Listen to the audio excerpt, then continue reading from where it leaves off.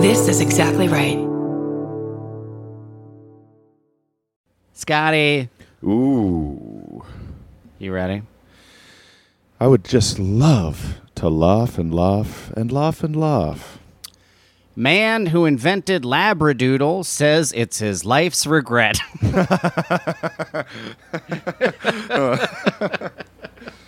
Well, that's a friendly topic to curl up against on this brand new episode of Bananas.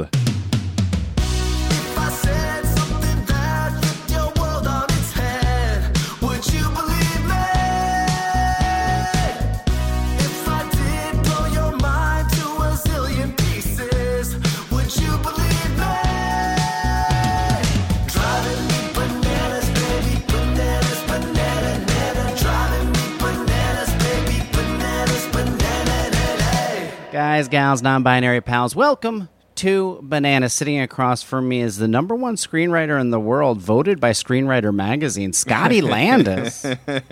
There he is, my dude, the big banana himself, Kurt Brownoller. What's up, buddy boy? How's your strike going? Strike's going well. A lot of walking, getting the steps in.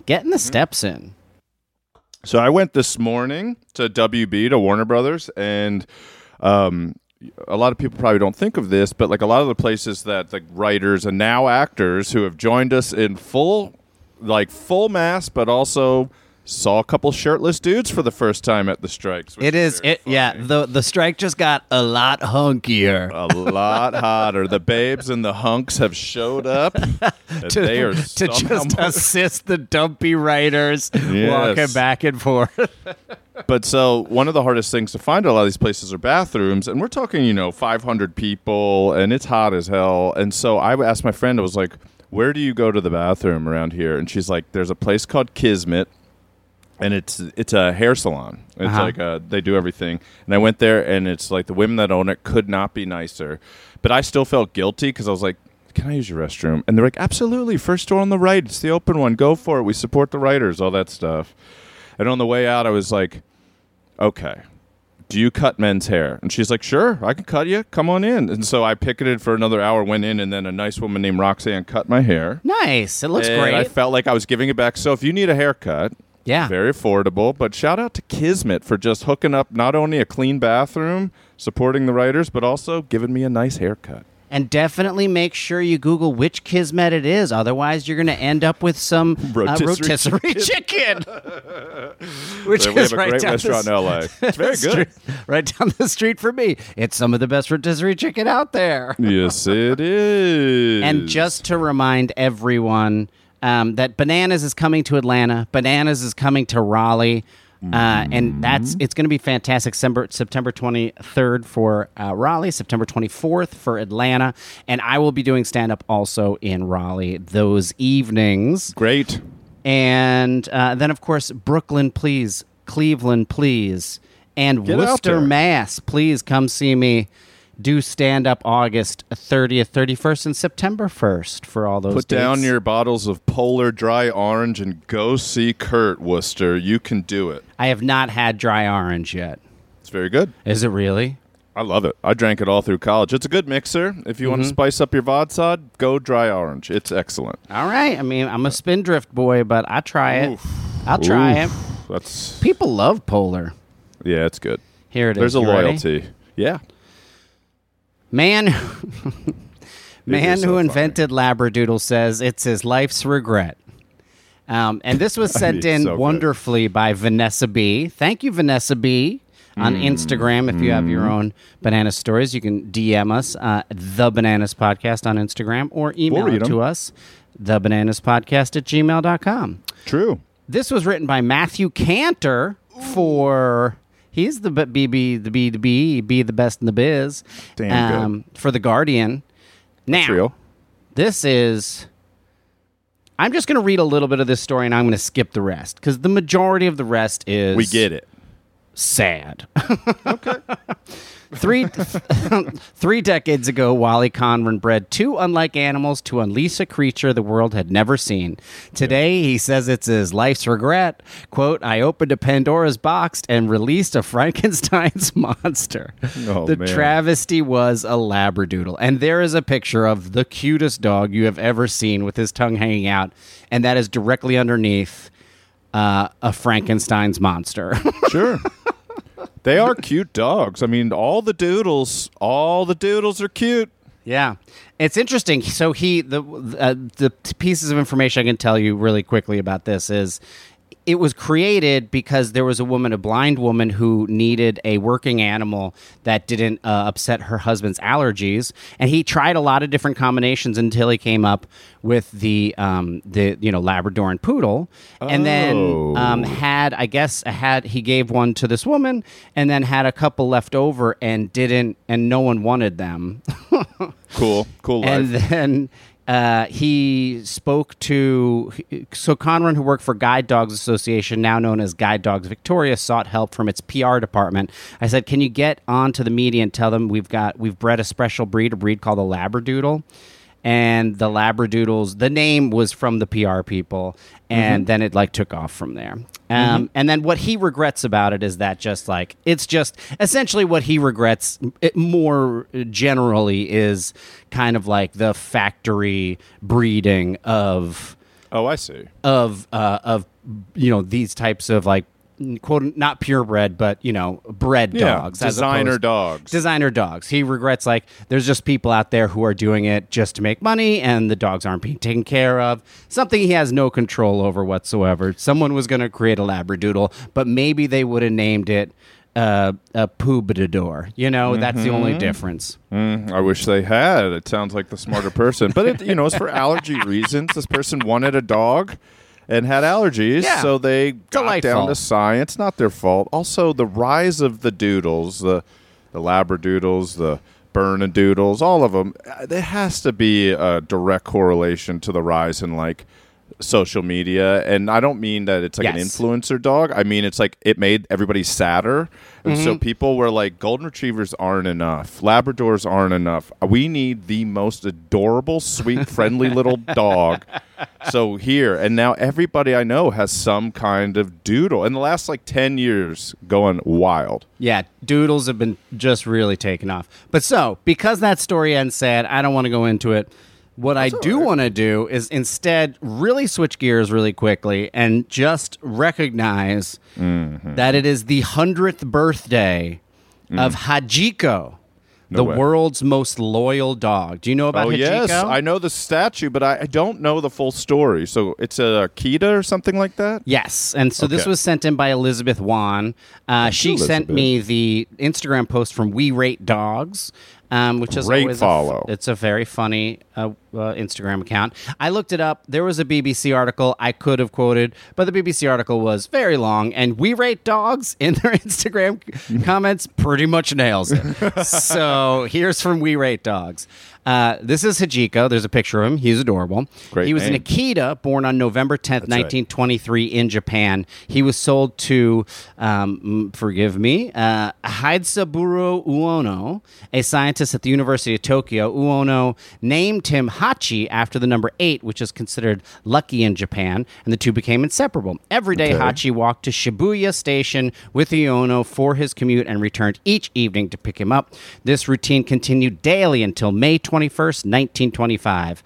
On that said day, Uono left for work and never returned after suffering a fatal cerebral hemorrhage while lecturing. Despite Uono's absence, Hachi continued to wait for him at the station daily. Hachi bounced between several homes, including some miles from Shibuya, before settling with Uono's former gardener. No matter the distance, Hachi returned to the station daily to wait patiently for his owner. In 1932, a former student of Uono's published an article about the dog's vigil, and Hachi's story blew up. Hachi became a symbol of loyalty, and ko, a suffix used as a sign of respect, was added to his name. Now called Hajiko, he started receiving pets and treats from people at the station while he awaited his owner. In 1934, a life-size statue of the loyal dog was erected at Shibuya Station, and Hajiko himself attended the unveiling ceremony. Hajiko died the next year at the age of 11.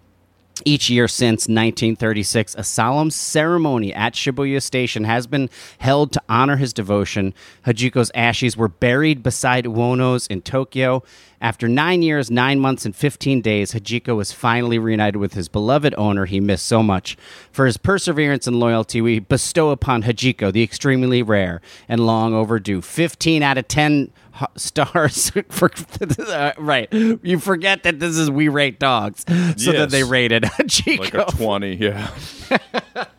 But that's so cool. Bananimal of the week, Hajiko. Absolutely. I remember, and we might have talked about this, but like the last time I was traveling, I just noticed, I was in Europe, and there were just not that many dogs, and I was like, what country has the most dogs? And it is the U.S. by a ton. There are 76 million dogs in the U.S. But it's like, it's pretty wild, like, because you don't think that. I did go to Japan, and I actually did see that statue at that station, and I think I was with Kristen Shaw and Rich. And it's like, you don't see that many dogs in Japan. I didn't notice you go out in LA, the only time people are even walking in Los Angeles is to walk their dog. Mm-hmm. Or it's like a nanny walking somebody else's kids, or somebody walking their own dog, or a dog walker walking 8 of the funniest dogs you've ever seen. So when I went to Thailand in 2001, when my brother lived there, he said dogs had just become like a thing for Thai families to have. And it was really funny seeing everyone very proud of their new pet dog, including multiple dogs that I saw. So back then, I don't know if this is still the same in Thailand, but it would be like a 4-person family and a dog riding a moped together. Like just one moped with the dog standing on its back legs and its paws up on the steering column. It was absolutely amazing. It would be like dad, mom, 2 little kids, and then the dog riding the. It was like, this is amazing. Give me another one. Sure. I had a good dog story in there, too. I'll save it for later. This was from Ashley_Janine, I think Janine. Thank you, Ashley. This was WKRG, Pace, Florida. Florida, Japanese steakhouse closing after meth found in soy sauce. Meth found in soy sauce. Wow. I just need to know if it's dissolved or not. That's all I need to know. Exactly. And this was written by real name, best in the business, Summer Pool. SUMMER, summer, like the season, pool, POOLE. What a name for a Florida journalist. Wow. Summer Pool. I mean, yeah, it's better than being winter pool, I guess. Yeah. Nobody likes a winter pool. Yeah, winter pool sounds like a spy conglomeration. Yeah. Just like, we are winter pool. We watch you when the lights go out and it gets cold. We're there to make it colder. Japanese Steakhouse in Pace has announced their closing just weeks after an investigation led by Santa Rosa County Sheriff's Office found that some of the soy sauce was contaminated with methamphetamine. What? I mean, wow. An investigation into the Nikko Japanese Steakhouse began when 7 people were hospitalized after eating at the restaurant. Detectives did tests on 2 soy sauce bottles and unopened to-go packets of soy sauce, which came back positive for meth. On July. Sorry, packets? These were like sealed to-go packets. Yes. Whoa. So it wasn't the restaurant's fault. Nikko restaurant, I'll get to it in a second. They're actually not to blame. Okay. Which sucks because I think it cost them their business. But it's just imagine this. Like, it's kind of like a hibachi restaurant, I think. So, the hibachi, imagine Benihana on meth. I know. It's all of a sudden amazing. It's like, it's already amazing. Yeah. Everybody have it a little bit of meth at a time. Like, because that's the thing. Like, you probably don't get hospitalized till the end of the meal. Like, in the beginning of the meal, it's just fucking awesome. Yes. It's the best hibachi you've ever been to. Yes. You're ordering more drinks. People are screaming. Everybody's holding spatulas and just clanging them at the same time. You're counting rice in an instant. If there was that, I mean, like, if you think about it, 7 people were hospitalized, but that doesn't mean 7 people had the meth that means probably like 50 people had the meth and only 7 people had so much that they needed to be hospitalized. Yeah. The other people just had a fucking amazing 3 days. That's right. The investigation was, they did an investigation. There was a post from the restaurant saying that they were unable to sustain costs to stay open after this happened. But according to the investigative report, but it is interesting because it is not the restaurant's fault, or whatever. They're not they didn't put meth in their soy sauce is what I'm saying. It came to them that way. Or they had some kooky person that dosed them. But they were unable to determine who contaminated the food due to a lack of witness observations or on the surveillance footage. But according to an investigative report, multiple employees told deputies that a coworker was acting erratically on that day, the day 7 customers got sick. The coworkers believe the suspicious coworker unknowingly contaminated the food. However, the report concluded there was no evidence to completely back it up. But I mean, just that must have been so frightening and terrifying, because when you get any sort of, like, when somebody gives you a drink that's too strong and you go, what is this? Or it gives you an edible, that's like the classic one that's way stronger than you expected, and you have to figure out what's happening to you. Like, if you take something, you go, well, okay, I'm too drunk. Exactly. This is stronger than I think. But if you just went and ate too much and you thought you just had meat sweats and then suddenly you're just acting like you're on meth for the rest of the night. Mm-hmm. No, it would be terrifying. It wouldn't be fun at all. Absolutely terrifying. Yeah, it would really, yes. But and you've had that, like, those things where you're just like, Jesus Christ, what is going on? Did I have something? Yeah. But I, as someone who have no interest in using meth in my life, I haven't before, and I don't plan on it. If you survived it, at least you would go, all right, well, now I know what that's like.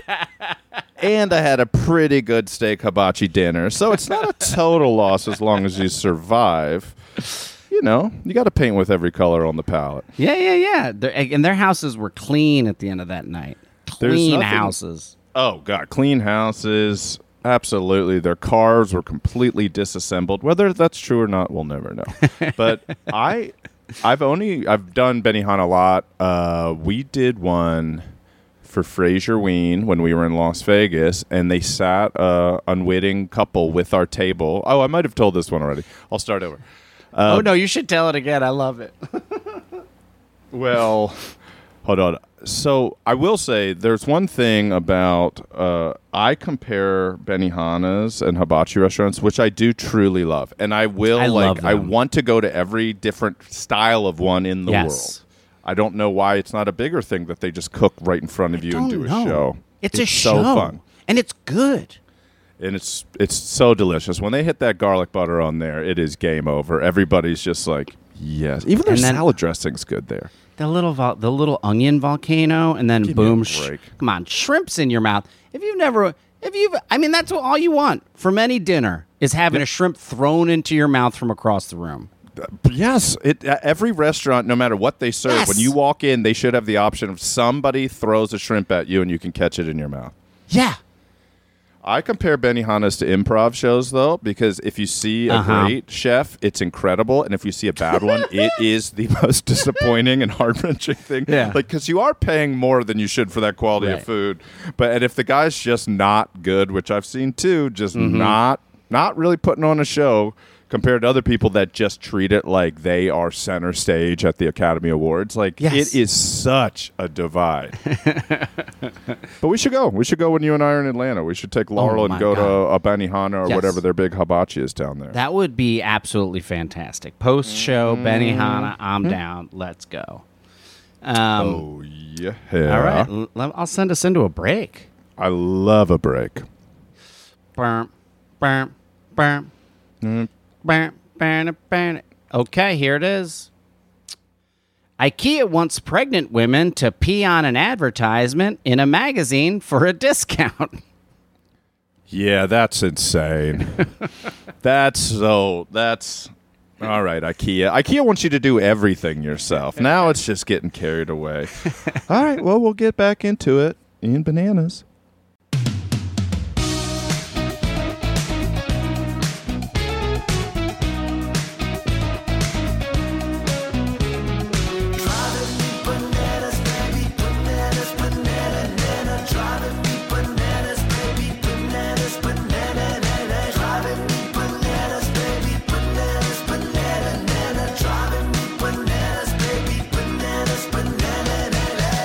Folks, we're back, Scotty. What do you got a little shout out for us? I got some shout outs for us. One shout out's just for me. If anybody works in the publishing industry, specifically Kids Lit, DM me. Say, Scotty, I work in publishing, and I have a few questions I want to ask you about something. Thank you so much. Back to the real shout outs. Banana Boys are shouting out a very loyal bananimal named Katie. Get well soon. Thanks for listening to us. We are rooting for you. Get well. Yeah, speedy recovery. Kat Melnick always sends us good stories. She wants to shout out her besties. Asha has a small business called Tickled Pink Finds, where you can buy vintage and new decor pieces. I might have shouted this out a long time ago, but if not, I don't care. TickledPink.me. Go check it out if you have class and taste. Yeah. BB wants to shout out her mom, who makes cakes in the Los Angeles area. She specializes in sugar sculptures, Kurt. Oh, nice. I don't know. Maybe we got to get one for something, a live show or something like that. You can check her out and contact her on Instagram at CakesBySusan5 for all your Los Angeles cake needs.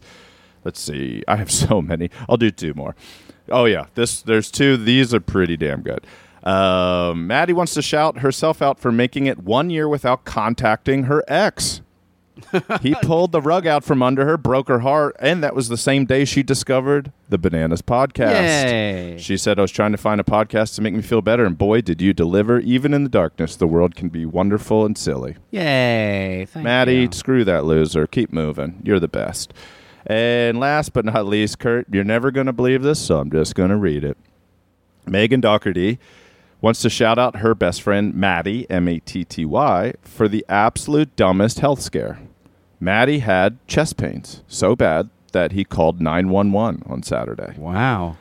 After getting checked out by the doctor after the examination, it was determined he's experiencing banana withdrawal. What? Maddie was eating 6 or 7 bananas a day. He started to have some GI tract issues, cut back heavily on the bananas, and that's when the problems began. This poor guy was putting so much potassium in his body that when he stopped, I think his heart went, oh, no. So anyways, Maddie, we're only laughing at the absurdity of it, but we hope that you're recovering. And, you know, one banana a day seems like plenty of bananas. Definitely seems like enough. Maddie, we're happy you're safe. Really? Yeah, you're safe. That is 6 or 7 bananas. I have friends I can't even get to take a bite of a banana, and these are adults. It's the texture. So this is, I'll get into it. IKEA wants pregnant women to pee on an advertisement in a magazine for a discount. This was sent in by Copy Haste. Ooh, give it up for good. Copy Haste.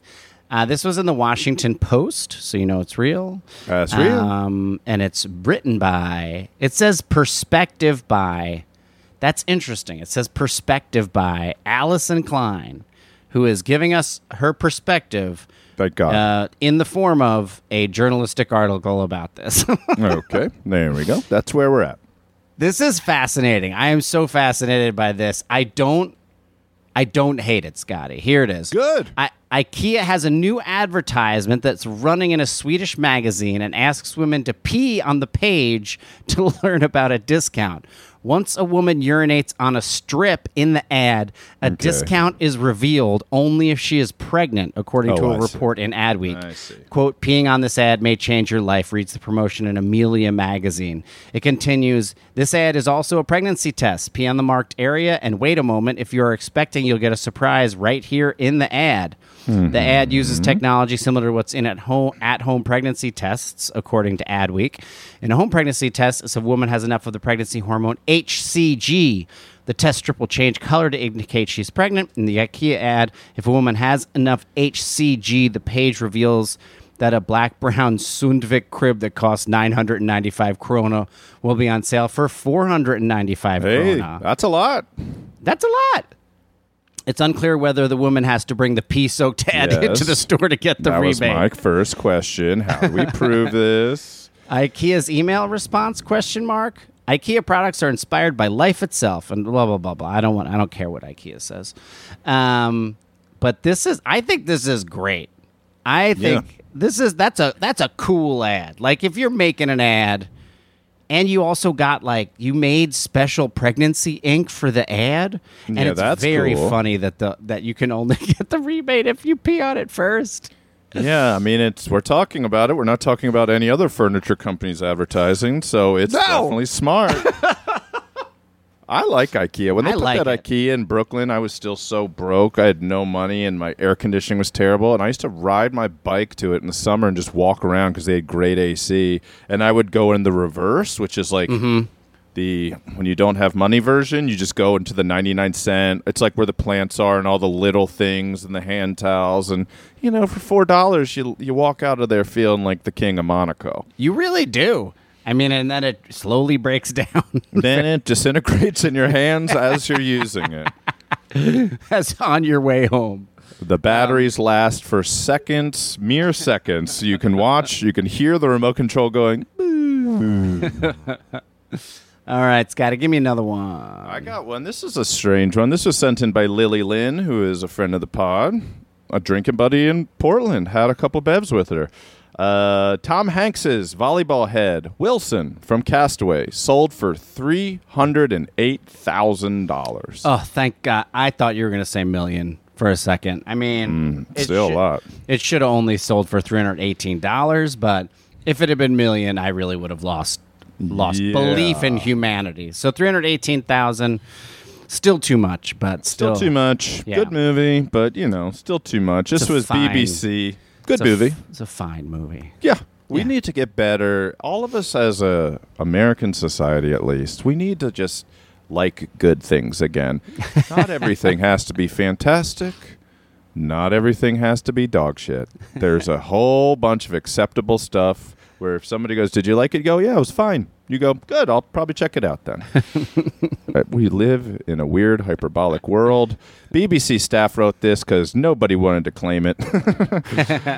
Tom Hanks' volleyball head Wilson from Castaway sold for $308,000. The volleyball used as a prop in the 2000 film Castaway sold at an auction for a staggering, you heard me say it twice already, $308,000.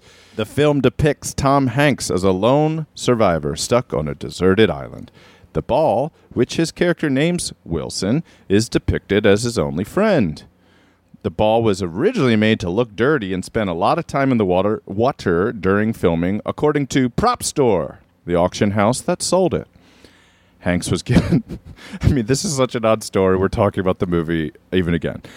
Hanks was giving an Oscar nomination for Best Actor in the Robert Zemeckis film, but the movie star lost out to Russell Crowe for his role in the film Gladiator. I remember that. Gladiator. It was Gladiator's pretty fun. Is it? I mean, I don't think I've ever seen it. I think it's way better than... I think that they keep trying to remake it. It's almost like the movie Seven, where there's been so many spin-off types of it, and none of them are as good. Like, Gladiator's pretty good. Okay. I mean... Joaquin Phoenix brings it home.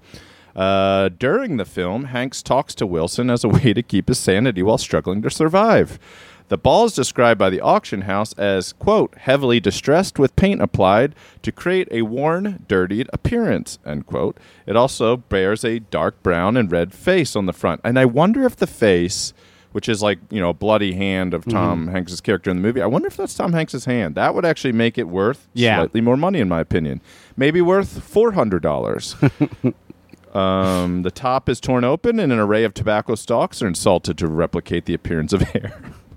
The sale comes from Prop Store, which sells over 1,100 pieces of movie memorabilia, including the outfit worn by Will Ferrell in the 2003 film Elf. What? Where do they get this shit? I know, and it's the fact that it doesn't explicitly say, and maybe it is. I'll have to Google it. Like that, this is for charity. I'm sure it isn't. I think this is just for profit. Yeah. How much, Kurt, would you spend on the Elf suit worn by Will Ferrell himself in the 2003 film hit movie Elf? How much would I spend? Like, yes, if I said, hey, it's at your kid's school, we have the real thing, it's a charity auction for the school. It's a charity auction for the school. How much would you spend for Buddy the Elf's suit? And he's about your size. You're about the same height. So it would fit you. I would go if it's raising money for a public school, I'm going $200. That is your ceiling. Where that you're is like, the ceiling. You I can't go feel a little any farther. bad about it. I feel a little bad about $200, hands down. Well, somebody bought it for $235,000, which is almost 10 times the anticipated sale price. And then they brought it home, put it on once, and cried, and then put it away. Yeah, none of their friends liked it. Nobody was that impressed. I love that kind of stuff. When you and I were writing on an MTV show, reality show, in one of the creative packets where like contestants had to say things, I had written, walk in and say to the cashier, "Hey, you look like a sober Tom Hanks." Mm-hmm. And that is like so benign. I can't think of a more vanilla joke. That's so funny. Not even a joke, just a funny thing to say to a stranger. And MTV came back so hard. And their biggest note was, our audience has no idea who Tom Hanks is. I mean, this was 2010, maybe 2009. Our audience doesn't know who Tom Hanks is. America's leading research. Man. Yes. They had no, and they were Who has a movie out every year for 30 years. Including back then. Also, your audience had parents that watched movies like Castaway. So everybody knows who Tom Hanks is. But so we wrote back, okay, well, who does your audience know? Oh, my God. And they responded, Joseph Gordon-Levitt. So in every creative pack we turned in for the next 16 weeks, there were at least 2 references to, household name and face, Joseph Gordon-Levitt. Somebody who, if I pass them on the sidewalk, I may not recognize as a movie star. That's so funny. Had Inception just come out? Like, why did they choose or that? Looper or... I mean, he's a great actor. And I love him. He seems like a good dude. Seems it's like no a nice shots guy. fired on old JGL.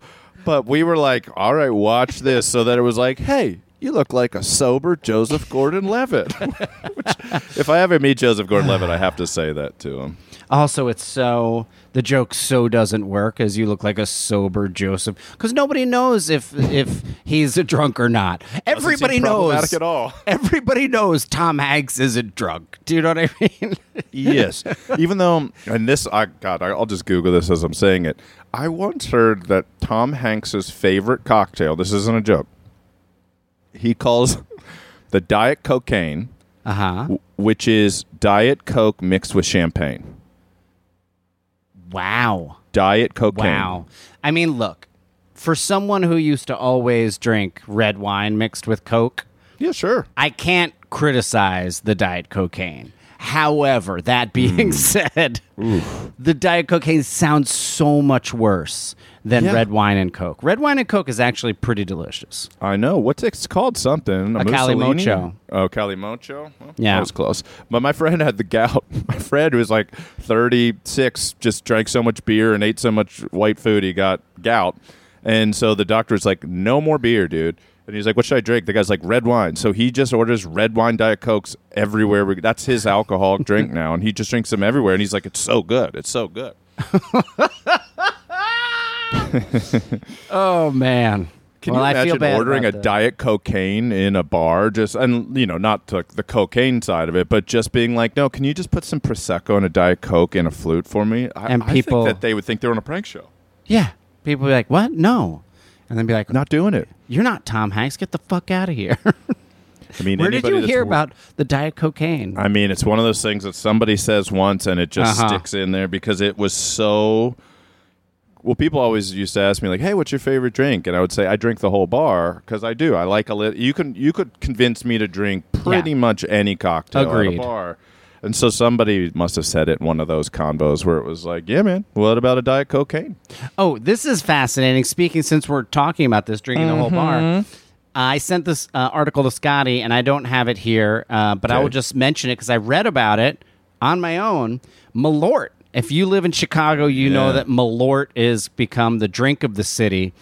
And it's a fascinating history. I always assumed, this must have this long history in the city because it's this disgusting drink. that everybody loves to do shots of in Chicago. And no, it's not. It's literally just... It was one bartender. One bartender kind of brought it back, yeah. One bartender who was like, this drink is disgusting. And so he made, in like 2010, it was only 13 years ago, made a Twitter account for it, made a Facebook page for it, and then started selling T-shirts of just the Malort logo. And like the Twitter account would be like, tastes like the day dad left. And it was just like making fun of it. And he was like a funny guy, and he's just and then he was bartending, and at the bar where he was bartending, he started selling shirts with the Malort logo on it for so long that the company one day showed up at his bar and were going to sue him. And he was like, no, wait, look. And he shows them that he's sent a check to them that got like sent back to him. And he's like, he sent a letter being like, I'm just a fan. This money is yours. And because he had done that, they immediately hired him to run their PR for the company. And now it's like it's a huge deal now in Chicago. It's on like every bar. Yeah, and you do a shot and a beer. You do a local beer. It's called a Chicago Handshake. Exactly. And I noticed our friend Stephen Ray Morris, who is taking a little step back from exactly right, but who we love so much. I saw in his Instagram stories when he was in Chicago drinking Malort, and I think I texted him like, dear God, don't do this to yourself. Because during the Great Quar, when I had the banana phone, one of the funniest interactions I had was with a banana who texted me, hey, or something like, hey, dummy, I have all these ingredients to make a sandwich. What kind of sandwich should I make? And they listed all their ingredients, and then slowly we walked through everything, and they made a sandwich, and they were like, it was delicious. And then they mailed me a bottle of Malort. Oh, wow. That's awesome. Were they the same people thank you. Who were on the live stream and made us do shots of Malort? No, different people. Different people. But Malort came in because for our international bananimals who have no idea what we're saying, it is an alcohol that people shoot, and it tastes like burnt tennis balls. It tastes like sucking on shin guards. It's really bad. It's really disgusting. So the fun of it is shooting something that tastes so terrible that it's like, I don't know, it's fun. It's fun to hurt yourself just a little bit. All right, so here I got another one for you here, Scotty. Also, you just went, right? Malort did you just go? I did. Okay, Wilson. Great. Right. And yeah, we will have Malort whenever. Let's get Malort as a sponsor. I'll crank up Malort. Let's do it. I'm ready. This was originally sent in by Black Mare Dame, who is the artist behind the Splitty in the City poster from this year and from last year. Yeah, Taylor, she rules. We really appreciate you. She's the best. And this was, she sent like a reel that I watched about this topic, and then I Googled it to see if it was true. Look at that deep dive. Look at you going above and beyond. Yeah, you know what? It took about 7 seconds. That's good. This was in todayifoundout.com, which we're always reading todayifoundout.com. Oh, God. You kidding me? When I walk down into the lobby for free continental breakfast at any Holiday Inn Express, I throw aside the USA Today's, I rip in half the Washington Post, and I scream, where is that website Kurt just said? todayifoundout.com. todayifoundout.com, and then I eat wet eggs. And this is, so Today I Found Out is real because it's written simply by a person named Melissa. There is no other information about this. She's good. And so I realized I don't know if I trust Melissa, but she is the best in the biz, so we'll have to go with it. Yeah, who cares? This is The Curious Case of Merkins, a.k.a. the Vagina Wig. Oh, yeah. Called by some a vagina wig. So the reason I got into this was no one's calling it a vagina wig. Nobody. The reason I got into this was because the real Black Mare sent was about and this is something I did not know or had not heard before, was that a common result of the medication that you would take for having syphilis would make your pubic hair fall out. And now that's all the rage. And now it's all the rage. So women would wear a merkin to hide the fact that they were on medication for syphilis. Oh, boy. How times have frickin' changed. Are you kidding? I know. Now everybody wants to have that medicine. Not me. Bring it back. Called by some a vagina wig, the Oxford English Dictionary defines the noun merkin as an artificial covering of hair for the female pubic region. And although given the recent popularity of meticulous waxing and grooming of one's nether regions, you may think the merkin must be a modern invention. In fact, it has actually been around for at least 5 centuries. While the Oxford English Dictionary, I think she only looked up the Oxford English Dictionary for this article. I love it. Hey, it's an industry standard. Yeah. Everyone's just like, where you want to find out about pussy wigs? You go to the Oxford English Dictionary, pal. While the OED lists the world's earliest appearance at 1617 in John Taylor's 3 Weeks Observer, and this is the title of this article, which I would love to read, Mistress Minx Recover Her Lost Merkin. But recover is recur, because that was Old English, I guess. Okay. The Oxford Companion to the Body dates the actual practice of wearing a pubic wig to the mid-15th century, and it may actually go back further. It appears the merkin's original purpose was highly practical. Women, particularly sex workers, they use a different word, shaved their pubic hair to combat pubic lice and maintain better hygiene, but then for cosmetic reasons donned the wig to cover up their bare bits. Such a wig had the great advantage of also being easy to remove and clean in a much harsher fashion than attached hair, to ensure things stayed as hygienic as possible. It's also often suggested that sex workers use merkins to conceal obvious signs of venereal disease. Well, that's what I was thinking. Right. But there doesn't seem to exist much in the way of any real evidence to support this claim. And certainly, obviously, if you're only looking in the Oxford English Dictionary, it's not in there. And certainly the widely reported Sadly. With the widely reported rumor today that it was commonly used to cover syphilis is highly unlikely. Signs of primary syphilis. And then this is where Melissa, no last name, gets it a little bit wrong. Okay. They're talking about the symptoms of syphilis that would in effect losing hair, but they don't talk about the fact that the medication made you lose your hair. And that is where you get the term. Anyway, I read the whole thing keeps going on, but that's where the term beaver comes from. Seriously? Yes, because they were often used. They were made out of beaver hair often. That sounds so good to me. It's the best joke in The Naked Gun when she says Frank Drebin looks up Priscilla Presley's skirt and says, "Nice beaver," and then she has the stuffed taxidermy beaver, and she says, "Thanks, I just got it stuffed last week." Even as like a 7-year-old, I laughed and will continue to laugh until nice beaver. Well, that's interesting. Yeah, and wow. And then Melissa goes on to quote many dirty limericks from like the 1600s, which is pretty great. It's a fun read. It's too long, but Melissa will never hear this.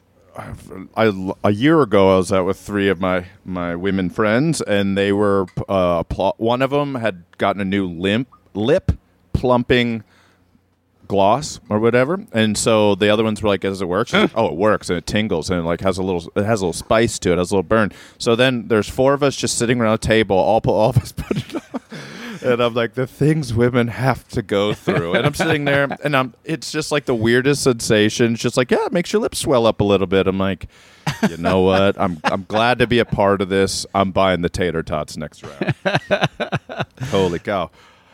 I love the variety of this app. Let's do another just totally out of left field one. Yes, please. This was from Fal Peralta, our boy Nick, who does a lot of our art. Yes, thank you, Nick. Nicholas Tharp. Man steals backhoe for 10-mile drive to Illinois airport to catch his flight. Awesome. Awesome. I'm sure he got on without a problem driving a backhoe up to the airport. Yep. Smart. Start to finish, great decision making. But results. Bananas is a results-based podcast, and this man made it to the airport. This was on Gray News. It was also on KFVZ, and it was written on Gray News by Olivia, Best in the Business Talk. Williamson County, Illinois. An Illinois man was arrested in Nevada. You already know it's going to, yeah. And I like that Illinois was like, well, we got to cover it because it is an Illinois man. Yes. And then everybody's like, we know what's happening in Nevada.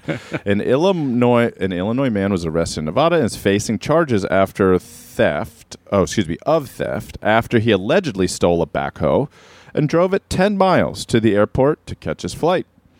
Timothy J. Baggett of Carbondale, Illinois, was arrested Sunday in Elko County, Nevada, for charges related to the possession of a stolen vehicle, according to the Williamson County Sheriff's Office, but he was later released.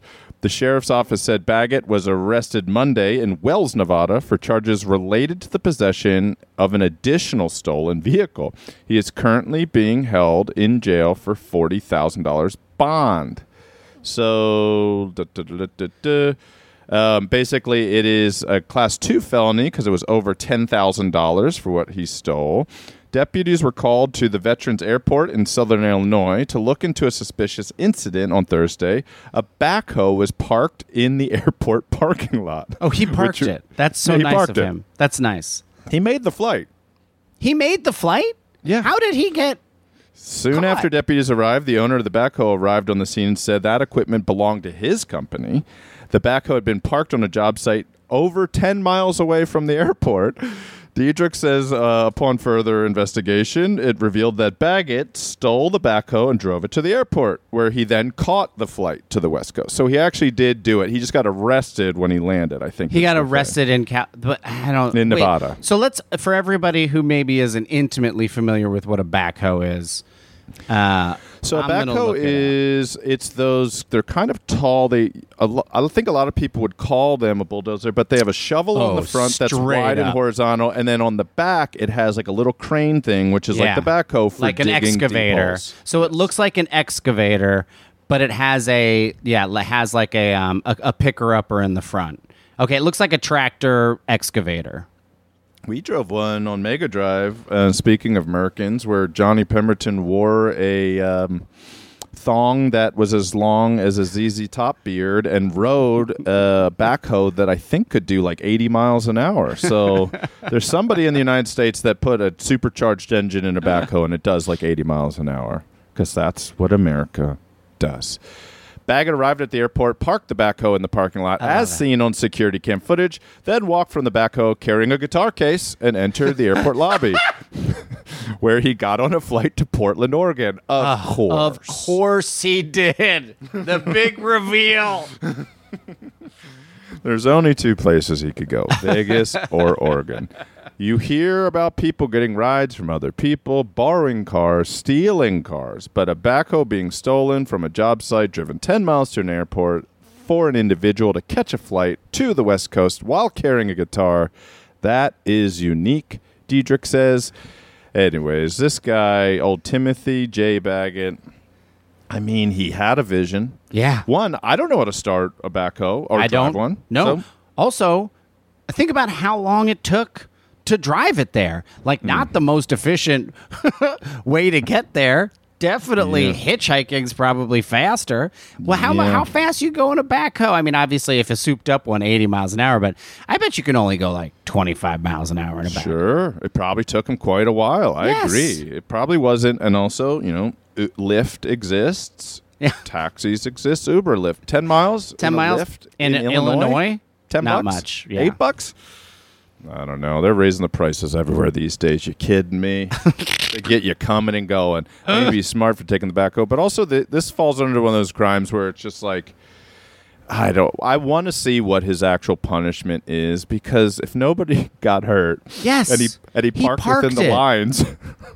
I feel like, it should just be a kind of a slap on the wrist for this one. He also had. He has to work for this construction company for a week for free. Like, make the guy work a little bit. But also, like, in the United States, like, if you have a felony conviction, you can't vote. You know what I mean? Like, for the rest of your life, you have a felony conviction. And it seems like stealing a backhoe, driving at 10 miles to catch a flight shouldn't, prevent you. You have to tell everyone when you apply for a job for the rest of your life that you have a felony conviction. You know? I do. Let's get that off the felony area. I know. I do. I wonder about, so many of our friends have kids that are true, like Gen Z or Zoomers or whatever the younger generations are. And I wonder if, and this might be a really good thing for society, if the men or the teenagers and teenagers who used to go play acoustic guitar out in public or at parties, I wonder if that's now solely on their phones. Right. So they'll play for their phones, and they're sparing every park, every bench, every bus stop from the embarrassment of having to stand next to a young person on a guitar singing "Here Comes the Sun" and just going, "Put your shirt on, bud. This is not going to get you laid." Maybe TikTok has captured them all because none of them want their driver's licenses. So maybe they can't go anywhere. Yeah. Maybe they're just playing for their crush over the phone and sparing us all the extreme embarrassment of guy with acoustic guitar in the park, which is bad. See, maybe TikTok isn't so bad, guys. Maybe it's really good for you. Yeah. Probably great for you, even. I'll send us home with this. You ready for this one? Let's have some fun for once. This was sent in by Phoebe quite a while back. Thank you, Phoebe. Sure. This is from June 28th. This is in the USA Today. That's real. Written by nobody. Nope. Oh, no, wait. Written by Isabel Butera. Thank you, Isabel. She's so damn good at typing words. Grandparents race for glory at Washington horse track. Watch speedy seniors run a 40-yard dash. Oh, it's so good. It is so funny. I'll put the video on our Instagram. That's all you need to see is the video. It is literally grandparents in horse stalls, and then it like ding, ding, ding, ding, ding, and then they run. And yes, many of them fall. Yes, they do. The enthusiasm is what makes them fall, though. Like, yes. they're outrun. Their mind is running faster than their body will allow them. And the guy who wins, you would be surprised that he's the winner. You're just like, that guy's winning? All right. Yeah. That's amazing. It is worth a watch. Google it in your cubicle right now and treat yourself to a little laughing staycation. Just enjoy some old people running and falling. And I think if I was running and falling, or if I was running and somebody fell, I would laugh so hard that I would fall. Did I talk about going to the Corgi International race? No, you have not. Jeez, that's crazy. So, one, you got to take your kids next year. It is so damn fun. At Santa Anita Racetrack, which is typically a horse racing track, they do this thing every year that's now growing bigger than the horse racing, where they have Corgis race, a straight race. It's probably about 20 yards, maybe 30 yards. And they do like 7 or 8 heats. I should say I watch 7 or 8 heats. They might go longer, but there comes a point where you're like, I just can't watch it. But I thought...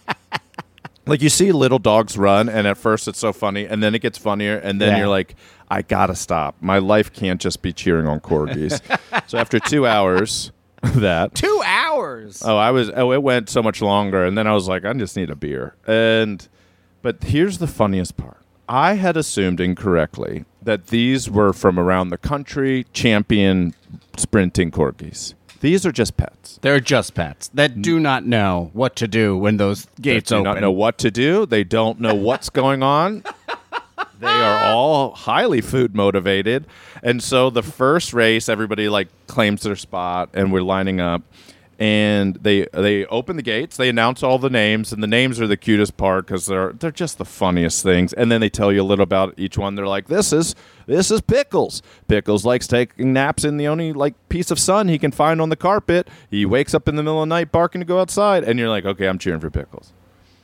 They open the gates with a starter bell, and all the dogs just run behind the gates back to the owners who had just put them in instead of down the thing. So everybody's just laughing. They're clueless. They have no idea what's happening. The next race, they open up, and all the dogs just step out and then just start wrestling each other and just playing like little children. And then by race 3, you could start to see the champs emerging. And there was one that's gate open, big guy had a whole bag of dog food, like, I don't know, a 40-pound bag of dog food. At the end, it is just shaking it. This dog is just running, like, just eyes wide. I'm sure that one won the day. But next year, Bananimals, if you live in the Los Angeles area, come on out between surfing dogs and Huntington Beach. Yeah. And the corgi races at Santa Anita. We have dog sports on lockdown in Southern California. I'm down. I will go next year. Yeah, it's so cute. And, like, the little guys, like Gus and Olive can stand against the fence, like, right up to it. So they actually will be able to see the best. Because you would be shocked at how many adults were, like, elbowing and pushing and clawing their way to see. Where, like, if I was short, I would have just left. I was, like, tall enough to look over them. But, like, you just feel an elbow, and then it's just, like, a 50-year-old mother just being like, excuse me, my son's dog is in this one. You're like, my God. I hope it's not Pickles. Well, thank you for listening, folks, to the silliest little podcast there ever was, Bananas. Thank you, Scotty. Thank you, Curdy B. And we appreciate all those 5-star reviews. So if you have a moment and you're a little bored, do the Banana Boys a favor. Go onto Apple Pods or wherever you listen to podcasts, Wondery, anywhere you want. And give us 5 beautiful stars, and we appreciate it.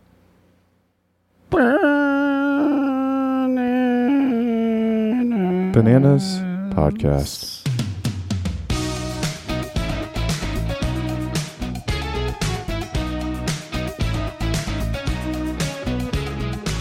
Bananas is an Exactly Right Media production. Our producer and engineer is Katie Levine. The Catchy Bananas theme song was composed and performed by Kahan. Artwork for Bananas was designed by Travis Millard. And our benevolent overlords are the great Karen Kilgariff and Georgia Hardstark. And Lisa Maggot is our full human, not a robot intern. Bananas.